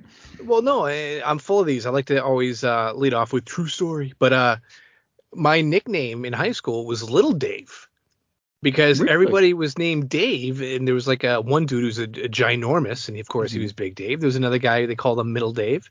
Mm-hmm. And then I, being the shortest, was little. But then I didn't like that because, people, kind of get their own impressions when your nickname starts with little. Yeah, it's no fun. So we changed it to LD, and there's still people to this day when they refer to me, they call me LD. So wow, yeah. How about that? Yeah, as far as his post, I mean, good way to pop your cherry, I guess. There, Magnus. Yeah. There you go, buddy. You wrote words. There are letters. Mm-hmm. Now, to discuss shock for shock's sake, this is something we discussed last episode, talking about what was the goal here, right? Is this something that was meant to insult or offend or shock? We're going to go back to our good friend Michael Bradley Lyle. Now, on April 2nd, 1995, he says, too many things seem designed to shock us. I was worried about the vampire, but now the kid with the face shot off is the character most in need of a damned good reason for existing. And in 2 issues, I've seen a stray bullet rip out somebody's cheeks. Why not hit him in the arm or the chest, or hell, in the head? And the main character stick his fingers in a man's nose and tear out his nostrils. Why not just punch him in the face if he's going to start a fight? So I'm starting to think that this might not be the book for Michael Bradley Lyle. No, it's fantasy, it's fiction. I don't know, man. It's like, I can't believe that Superman, he can fly. That's the most ridiculous. Then why the hell did you buy a Superman book? I mean, I know Preacher, is something new or whatever, but if you don't like violence, like, come on, man. So what is this? He ripped a guy's nose off. I mean, give me a break. And they weren't shy about this even in the first issue. We did see an angel with its head torn off. I mean, it's This shouldn't have been a surprise with it's the just second weird. issue. Yeah, it's like a nitpicky thing. It's like, I was expecting him to get punched in the face. Anybody could write that. I mean, anybody could write tear the guy's nose off as well, too. But I mean, still, you get a little extra, bang for your buck there. Mm-hmm. Yeah, and our man Rosendo, he responds to this on April 2nd, basically with what you said here. He says, because that's what everybody does. That's why he doesn't do those things. Personally, I'm really enjoying, personally is better than I for one. I am really enjoying this new series, even though we only have seen 2 issues. I like Garth's tendency to go over the top with things and take them just a step beyond the ordinary. If Jesse hadn't ripped the guy's nose off, it would have just been another fight. This was obviously a result of Genesis, as I doubt that Jesse would have done something like that on his own. Which makes me wonder, just what is Genesis? I just can't wait for the showdown with the Saint of all killers. That's gonna be something. So yeah, I think that's a pretty good response from Rosendo there, and it basically echoed what you said. It's like That's easy, you know. Zendo, my man, Mm-hmm. Rosendo. Yeah, Rosendo, if you're here listening, hit us up. We'll get you a fake ass no prize for your answer. Yeah. Now, that'll do it for our Usenet look here, but we're not done with the issue. We do have the On the Edge piece here. This is kind of the bullpen bulletins, of course. And this one's written by Karen Berger. Now, you remember how last episode we read that bit out of Wizard about a price hike to the Vertigo line, right? Well, here's Karen Berger being pretty transparent about how it's all going down. And I mean, this is like Stan Lee levels of transparency, like showing the readers respect and treating them like adults, which is much better than the price hikes nowadays, where like if you complain now, you're a man baby. Though in fairness, there were less jagoffs running into the internet to complain and attempt to foment boycott movements back in 1995 over price hikes. So there you go. Berger blames, and stop us if you heard this one before, rising paper prices. Mm-hmm. Yeah. Mm-hmm. But also touts the improvements to the paper quality. Yeah, sure. You know, it's like we just was talking about dropping Chicken Devil after issue number one, Yes. and the good thing I could say about it was like, oh, it's good, sturdy paper stock. Mm-hmm. But it's funny, you know, considering how overall paper quality, right, blows in 2021. Yeah, it So does. here she is talking about improving it, and for all the advancements mankind has made over the years, we seem to go backwards when it comes to paper stock. It's true. Why is that? Why is every comic I buy now look like it's been run through a dryer Yeah. for a half an hour before it arrives in the comic book shop? Oh yeah, yeah. I remember when I was doing the Chris's on Infinite Earth thing back in the day, where like every day I would review a book and I'd take pictures of the books. Mm. And if I'm doing like a book from the 60s, 70s, 80s, 90s, it's like easy to snap a picture of a panel. Yeah. When you get into the glossy stuff, dude, it looks like you're taking a picture of a sunburn. It's Yeah. like Oh my God. blistery and disgusting, and like you can't see, like every little bit of light reflects off of them. It's not a fun reading experience. Yeah, they're all wavy. It's like a Oh Zen yeah. god or something. I Mhm. mean, hashtag Baxter stock, people. There you go. Let's There go you back go. in time where a little bit of wax on your paper was just enough to suffice. Now it's Yeah. like unbelievable. I mean, Vault Comics. I've been Mhm. reading a title from theirs. I love the book. I love the book Mhm. to death. I can't get enough of it. But every time I pick it up, I'm like, oh, not this paper again. You know, it just Yep. drives me mad, dude. Yep. It's like when you take something out of the dryer like 5 minutes early. Mm, It's like just got that weird wrinkle to it. yeah. It's uncomfortable. It's not good. Imagine Um, the one person out there who likes it. It's like, oh wait, this comic isn't wavy. Let me go leave it on my dashboard for a half an hour, and then I can read it. there you go. Yeah. I need the waves, damn it. How else is the Hulk going to be immortal? Ha, bleh. Um, now, the paper quality, it's worth noting, is quite good in this 1995 issue. It's like it's still kind of newsprinty, still kind of Baxtery. It's just a little bit thicker, and it, in my opinion, it makes the art pop a little bit. It's probably my favorite comics look. It's not wavy, glossy, blistery.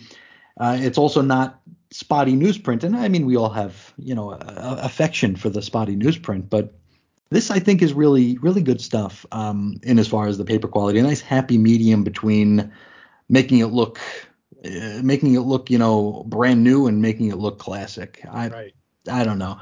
I know because when I left comics briefly, they were doing like the X-Men Deluxe stuff, which was like it was 1995 actually, and that was the first time I saw the wavy pages, and just the coloring was so muddy.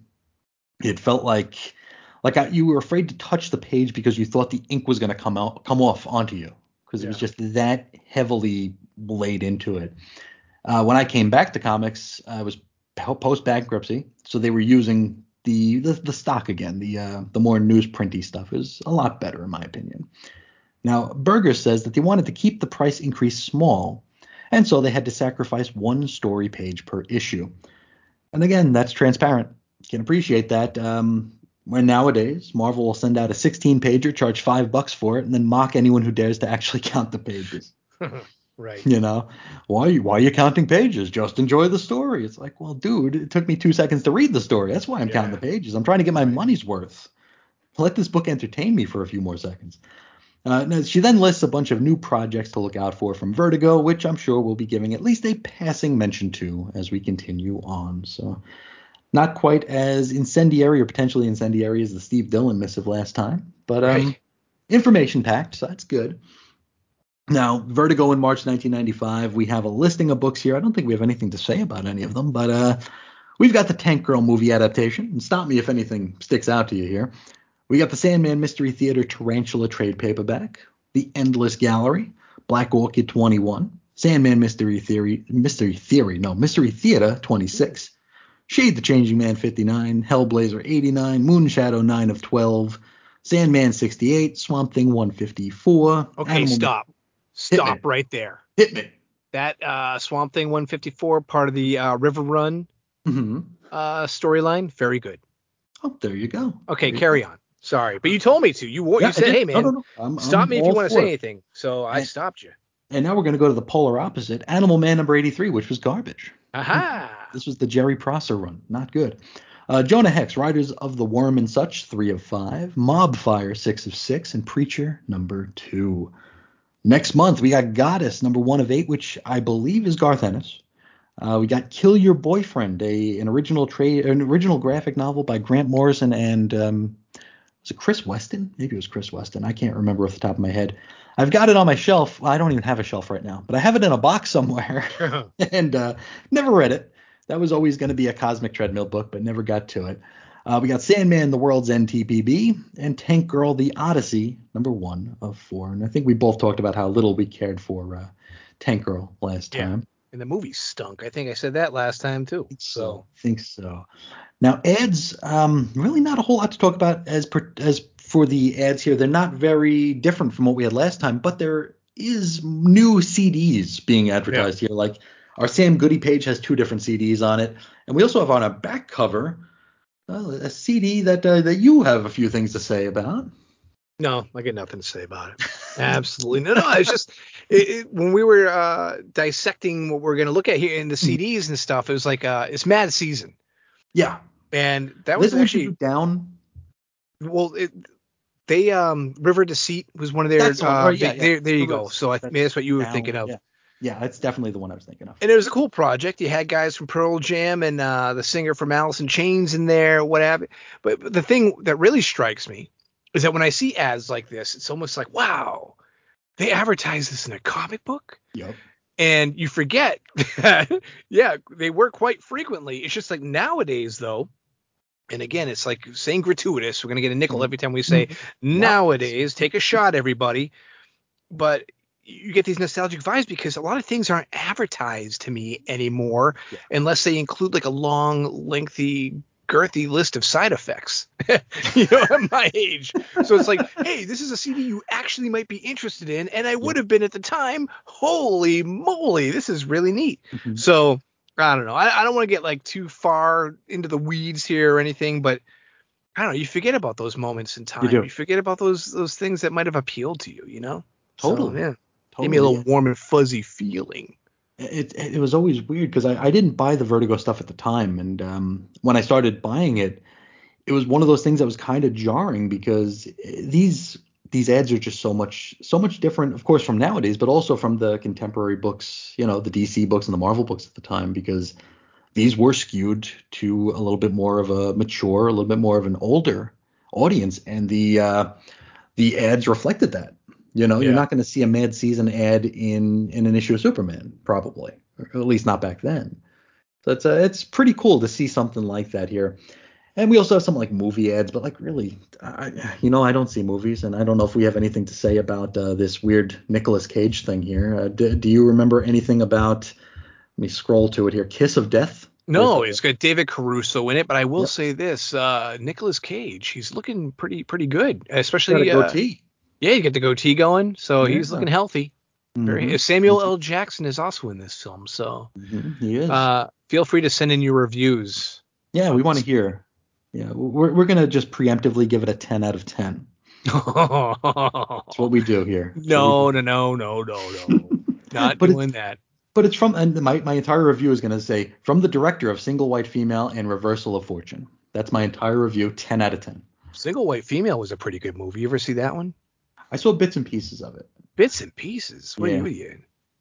It's like a weird thing. I see bits. I mean, I get it. Like sometimes I'm like a sampler of film. Yeah. Or if it's on TV like a few times in the matter of a month You get back it in the from day. osmosis. Yeah. Yeah. Oh, I saw 15 minutes of that or whatever. I think I watched High Fidelity that way. I think that Oh, I did saw you? that. Yeah. Yeah, like just it was on Comedy Central like 17 times a day, so I think I just Yeah. caught it. Yeah. Don't know if I've ever seen it in full, but yeah, I've All seen right. enough of it. Fair. We have our Sam Goody Music Land thing here. We got Belly, which I remember hating. That's like Feed the Tree, right? Yeah. Yeah, and then Better Than Ezra, which is one of those that song Good is one that like is always stuck in my damn head. And anytime I hear it, I think of that of Generation X, the comic book. I don't know why I associate the two, but I Mhm. do. Anytime I hear Good. Well, we But talked earlier about legacies mhm, spawning from your art. Imagine being the bass player in Belly. yeah, At the time you thought, hey, this is it, man. we're Like feeding the tree. yeah, we're feeding the tree. I'm super popular. Like this is great. People know my music and everything else. And now here we are in 2021. I almost said 2001. We're here in 2021, and no one knows who the hell I am, who my band was, or even Mhm. barely a song we ever produced. So When one of my songs comes on the radio, people think it's Bjork. What? But that'll do it for the issue here. We do have some wonderful letters to get to here. We have a awesome. mailbag here officially in our second episode. Very cool. And yeah, we're going to start with Jeremiah, who says, I appreciated the pre release of the podcast for the Patreon supporters. I listened to the show while working on Friday and I enjoyed it. I have to say, I was wicked surprised to see the tweet that you were doing a preacher podcast, so I downloaded it right away. Well, that means a lot to us right off the bat here. And yes, we did release this one early for the Patreons, the patrons Hmm. at patreon.com/xlapsed. Just a little extra, a little bit of a pre-release. Jeremiah continues, my one experience with The Preacher was brief. My brother was a huge fan of the comic. He really enjoys Ennis, Dillon, Vertigo, and everything that goes along with it. He got me to read Transmetropolitan and then really pushed me to try Preacher, so I eventually gave in. I read the first trade, 5 or 6 issues. This was way back when, say early to mid 30s. So obviously I'm in a different place now. But when I didn't much, but then I didn't much care for it. My feelings about the book will answer one of your questions. Was I offended by the comic, or did I think they set out to offend? Which is the big question we left everyone with last time here, because that was the big question we got from the Usenetters. You know, is this pushing the envelope just for the sake of it, or is this just a byproduct of the story they're telling? Now, Jeremiah says, personally, I thought the story was good, interesting, and certainly unique. The idea of an entity existing that is the spawn of a demon and angel, that God is not in heaven, and that there is a man on earth with the power to make people do anything he said, and are all topics that would make for a very interesting story. What I did not like about the book, what I felt Ennis was doing, was writing a story that tried to be shocking, titillating, and possibly offensive just for the sake of doing so. I felt it was as if he was set out to see if he could write a supernatural story about angels, demons, God, man, and then add in the worst, most disgusting things that mankind can do and still get it published in a comic. I thought he was pushing the envelope just to see if he could. I felt like a lot of the over the top quote offensive material didn't necessarily serve the overall story, and that put me off enough to not bother finishing reading the story. I wasn't offended, I just didn't need to bother reading a story with that disgusting stuff that I didn't care about. I agree with Dave. I think it could still be published today by the big two with one caveat. If the N word does appear in the original series, I don't think Marvel or DC would publish it now, reprinted trades notwithstanding. Other than that, I think they would publish under a mature reader's imprint today. So, any thoughts so far on Jeremiah's missive here? I'm glad he agreed with me on something. See, you said, is it just me? No, it's not just you. Yeah, look at Yeah, that. You also said what do you say with one caveat? What did you just caveat, say? caveat. Caveat. I always say caveat. Oh, you're right. Yeah, you're right. I say caveat, like caviar. Well, no, Just I as mean I'm delicious. yeah. I'm just reading this along with you here. Is Hmm. this in front of me, and I see though that he wrote that he thought the story was good, interesting, and certainly unique. Hmm. But then in the next paragraph, the stuff that he didn't like about the book, I thought he was pushing the envelope just to see if he could. The things All that didn't right. serve the story. Didn't serve. Okay. Yeah, Okay. Okay. yeah. The extra the as the the watchword of the day, gratuitous. Yeah. The Yeah. Right. Right. Yeah. No. So far, so good. I guess. Keep going with this guy. I like mhm. these letters, man. I'm digging it. Yes, Jeremiah continues. I know Chris mentioned the Spider-Woman and Batgirl comics and briefly discussed comics outage and cancel culture, though I hate that word. And yes, I'm with you. He says you can add Howard Chaykin's Hysteria issue to that list. The issue with all those is that they're covers and things that anyone would see in a comic shop or can post a pic of online. They're easy targets to pick on and say that offends me, but they don't. When it comes to actual content of the story, while it may be offensive to someone, it's a lot harder to say that it's offensive and you cannot publish that. I mean, look at the Captain America and Hydra story. People were up in arms about it, but Marvel didn't stop publishing it or change the story to satisfy the people who were upset. I think that there is a difference between writing racist characters, having violence against women in a story, or depicting human depravity and glorifying them. I don't think that Ennis was glorifying any of the awful things in the story. He's a better writer than that. And I agree. I agree. That's very true here because I mean, I made the little joke about sympathizing with Sheriff Root earlier, but I mean, we're not supposed to sympathize with him. He's an asshole. He's not a good guy. Yeah, he's a piece of shit. Yeah, absolutely. Now Jeremiah continues. Finally, after listening to the show, I thought I'd give the book another chance. I'll see if I can follow along with the show and read this book with an old man's perception instead of that of a younger version of me that was much more optimistic about the world and comics.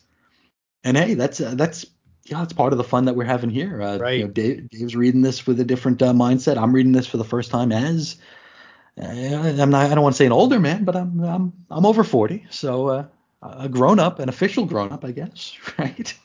So yeah, we're reading it with the eyes of grown ups here, and it'll be interesting.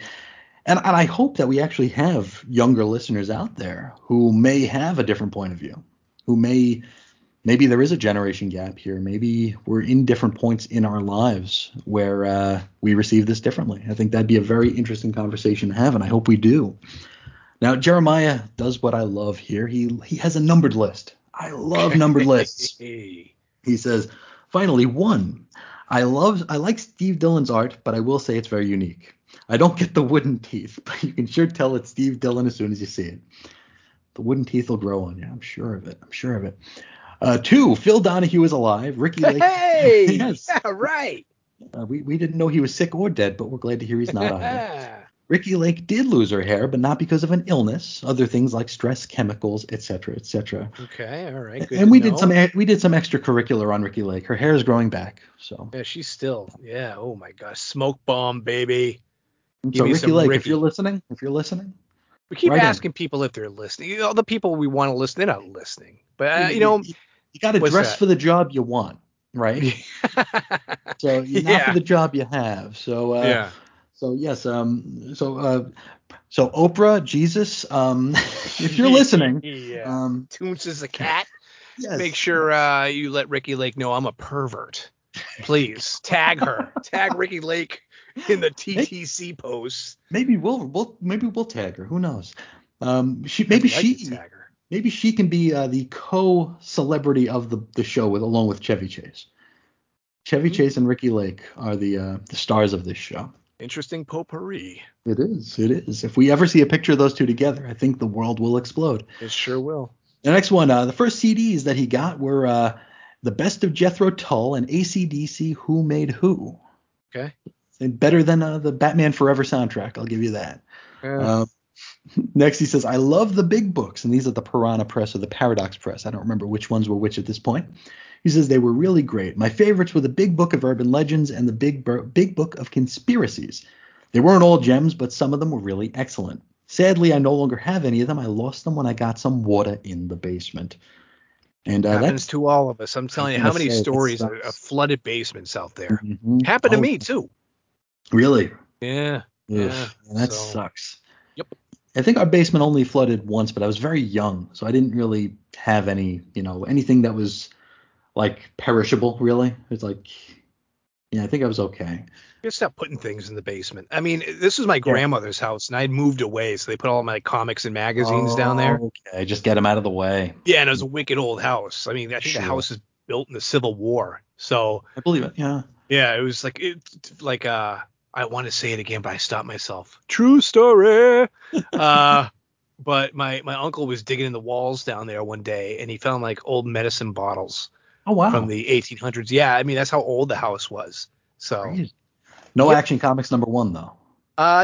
No. Just some Mad Magazine stuff from my childhood. I mean, dude, it hurts all the Oh yeah. same, you know? No, it sucks. It absolutely Yeah. sucks. And Jeremiah says, I think that's enough for now. Good show, both of you, and I look forward to more. So we Okay, want to thanks. thank you. Yeah, Absolutely. right And on. He agreed with me, which is like, dude, like, boom, it you took a know? whole line out of your vocabulary. You can no Yeah. longer say, am I the only one, or is it just me? Uh-huh. Well, Yes. It's don't tempt me. winner is us. But no, thank you so much, Jeremiah, for writing in. And you wrote in before the show even hit the main feed. So that's really, really Look awesome. at this guy. All Mhm. right. Next up, Jesse DeYoung. He says, I really enjoyed the Preacher episode. I think I liked yours and Dave's banter more than the book. I can't wait to hear what else you have planned. So, hey, sometimes it's like, is it too much tangent? Is it not enough tangent? Yeah. Have we found the nice balance of it? But no, we love just shooting the breeze and using the book as a way to kind of keep us kind of on target and Yeah. on a trajectory. So thank you so much for the kind words there, Jesse. We had Sean Hegarty, right? Is that how you say his name? Hegarty? Yes, It's Sean. And we got a note, and I like to rib him for this because he's also in my fantasy football league. uh-huh. So, hey, Sean. Hey, he spells his name SHAWN. Hmm. Not traditional here. Okay. Not the Irish. Yeah. No. And the reason why I say kind of rib him is because I always say he spells his name like a stripper. Ooh. Yeah, and I hit him with that every chance I get. So just one more time for good measure there, Sean. Taking the stage. Yeah. Yeah. Yeah. Now he says that the first episode was great and he's hoping to hear more soon. And he's going to be reading along with the show. He's got a reading project he's trying to do. What was he trying to read, like 500 books a year or something like that? Yeah, what's going on with that? I I'm don't a little know. conflicted about that whole thing.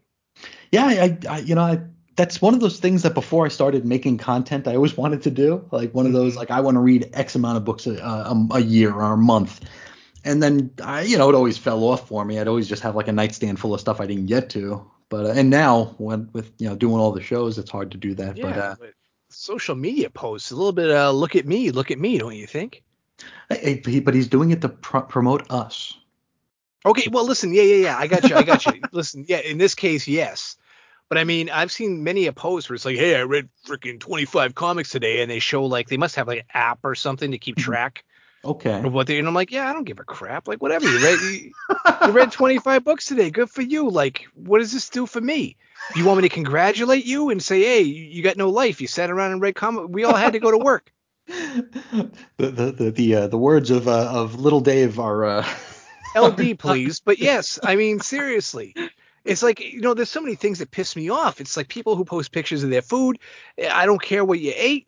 I think many people could agree with me on that. Like, you had a Cobb salad. Good for you. You read this many comics in a year, whatever. Like, one thing I do like about Sean, I'm going to give him credit for, is he gives a little synopsis of what he just read. Oh, that's So, good. yeah, so he might be like, oh, this is my comics goal X amount out of whatever. But he'll tell you what the issue is basically kind of going for in like a couple sentences and whether he liked it or not. So Sure. props to you, Sean. Good for that one. But Mhm. everybody else, what the hell's going on here? I don't get it. Maybe someone can let us know. We would love to know the thought process behind that. Yeah, I mean, look at me. But listen, this is also coming from someone who I don't like post a lot like personal stuff Same here. on social media. Like I won't put pictures of my kid online and stuff No. like that. I don't use Facebook. So when people start telling me stuff I don't need to know, I get a little I don't know. I get a little me. Well, All right. maybe we can get to the bottom of that as we work our way Sure. here. Yeah. It'll be very therapeutic, I'm sure. Yep. But yeah, Sean has his reading project, and he will be reading along with the show, which is really, really awesome. So some of our exploits here will be numbers in his list. So that's pretty cool. Now, next up, we got a letter from Peter that I had to write him back to clarify here. He says, this is one of the more fuddy-duddy episodes with the very specific pop culture references and the where were you during the OJ verdict memories, the back in my day comic talk, and even an it got me laid joke thrown in for good measure. We're fuddy-duddies. It's kind of it's kind of what we do, right? It's funny. I feel like we do talk about comics history, right? We talk about the history of the industry of these books, the history of these creators. But I think that there's so much overlap between comics history and our history. Mm-hmm. It's one thing, I've said it before. I've probably said it many times, but comics come with a date on them, right? Yeah. Comics are dated, so you Right. can pretty much follow comics through your entire life. And I feel like it makes it a little bit more personal. And I think the references to things like stuff that we remember at certain times, it just kind of facilitates it, is all. Now, Peter continues. So speaking of being a fuddy-duddy, I think when a writer essays or rants about people getting offended and an artist telling all those sensitive Sallies out there to go clutch their pearls and shut up in the very same month their book launches, that it's a strong indicator that they're hoping to offend. I doubt very much it was the driving force behind the series, but I think both Preacher and The Boys are done in a way where the creators are hoping it offends the right kind of people. And I guess it didn't make the kind of splash because those kinds of people don't pay much attention to comics populated by glaring, grit-toothed, wooden, life-sized ventriloquist dummies. So I don't know if that was wooden teeth or gritted teeth and wooden stances, but Yeah, it could have been. It really could have been. I mean, I don't know. but I had to write to Peter and I played Silver Age Stan Lee when I wrote back. I'm like, thanks for the feedback, but did you like the show? And Right. he wrote in and said he did like the show, Oh, and good. so we're happy about that. But Peter does raise a point about offending the right kind of people, which is kind of a middle ground between trying to offend and happening to offend. I've only read like one arc of The Boys and didn't care for it. Okay. Are you? I know you've watched the show, but have you Right. read the comic? No, I've never really got into the comics. Okay, I think we talked about this last episode, didn't we not? we might have. Because we were I trying to told. remember the publisher, and it was like, oh yeah, Dynamite, Bing Bang That's Boom. right. That's right. You got it. Yeah, so there you go. And so I do wonder if this was something that kind of rides the fence here, where maybe it's trying to offend certain people, not Yeah, trying to offend. Right. I mean, right. I don't know. I don't know. But I think it's something that we'll see more and more of because as we work our way through, I'm still trying to comb the old news archives to see if I can find anything about anybody kind of trying to boycott or any kind of Yeah, demonstration. right. We've got all the wizards going Yeah. from the launch of this till the end of this, basically. The internet's a great resource here. You could hopefully find something, but I'm trying to go like month to month in my news searches to see if anything comes up. Yeah. And usually, if you're looking for preacher, you're getting a story about a preacher. Yeah, It's no, you're right. Yeah, I know yeah, it's tough. It's like, oh my God, all the Mhm. stuff you gotta sort through Yeah, it's just true. to find what you're exactly looking. It's needle in a haystack kind of Oh stuff yeah, here. Yeah. because to pull the Usenet stuff for this episode, it took a little while. It took a little while to find like the right one to kind of deep dive on. So Yeah. it's there. It's just not always the easiest thing to find. So I think what is it? I think what is it? The Comics Journal has a yearly subscription where it's like $20 and you get like their digital archives. So maybe I'll invest in that and see if we can't find anything about it in the Comics Journal. The Comics Journal, if for folks who've never read the Comics Journal, is Wizards kind of sophomoric, a little bit Shut your immature. mouth. You stop that. Okay, they're fun. We'll say they're fun. Yeah. The Comics Journal kind of is up its ass. The Comics Journal's kind of stuffy. Basically, if it comes out from Marvel or DC, they hate it. It's with few exceptions, of course, but they are really the artsy set. So maybe they'll have some information on Preacher that is a little bit different from what we get in Wizard. So maybe I'll invest in that later on today and start going through there as well. But yeah, I think that'll do it for our mailbag here. Well, One no, thing, real quick here. I want to go back to Peter's letter for a second. hit it up. Because I want people to know that when I first saw this and he said, what do you write here? And Told you even, a fuddy. no, I don't care about the funny duddy, whatever. And even it got me laid joke thrown in for good measure. I had to ask you what that was because I couldn't even remember because I suffer from a very terrible condition called verbal diarrhea. You see? And I throw a lot of off the cuff stuff out there, and sometimes I forget even what I said. So you had to remind me, and I went, aha, Because you read yes, Sandman. that's right. But the thing was, it was a fact, and that's all that matters. So Yes. thank you, Peter, for your letter, even though we were confused as to if you were trying to tell us good things or bad things. Mm-hmm. Now, one thing we've been including here on the channel is shout outs here. We want to extend a thank you to the folks on social media who have taken the time and effort to engage with what we put out there and share and hopefully maybe raise the profile of the program and maybe find us a few extra ears. So we have quite the list of folks here we want to thank from Twitter. We want to thank Jerry Hyde, Walt Nealand, Chris Bailey, 21st Century Boys, Billy D, Longbox of Darkness, Jeremiah, Sean Haggerty, Joe Crawford, Max Reads Comics, Chris at BTO and Bat Books, Zizis Valtiel, think, maybe, Mark Jagger, Bob Rowland, Wizards, the podcast guide to comics, Sean Ross, Jacob Jones, Jason Colby, The Bat Pod, Ed Moore, Professor Frenzy, Mike Conrad or Coonrad, Mark Radulich, and Toby Von Doom for helping us out, for spreading the word, for just making us feel like we're not alone. Yeah. And I think I remember Toby there. He was a little confused by the umbrella. Yes, this is true because the feed isn't to the choir. The feed is still chrisandreggie.podbean.com. It still shows up as the Cosmic Treadmill, so it's a little bit confusing. It's certainly not making selling my podcast very easy.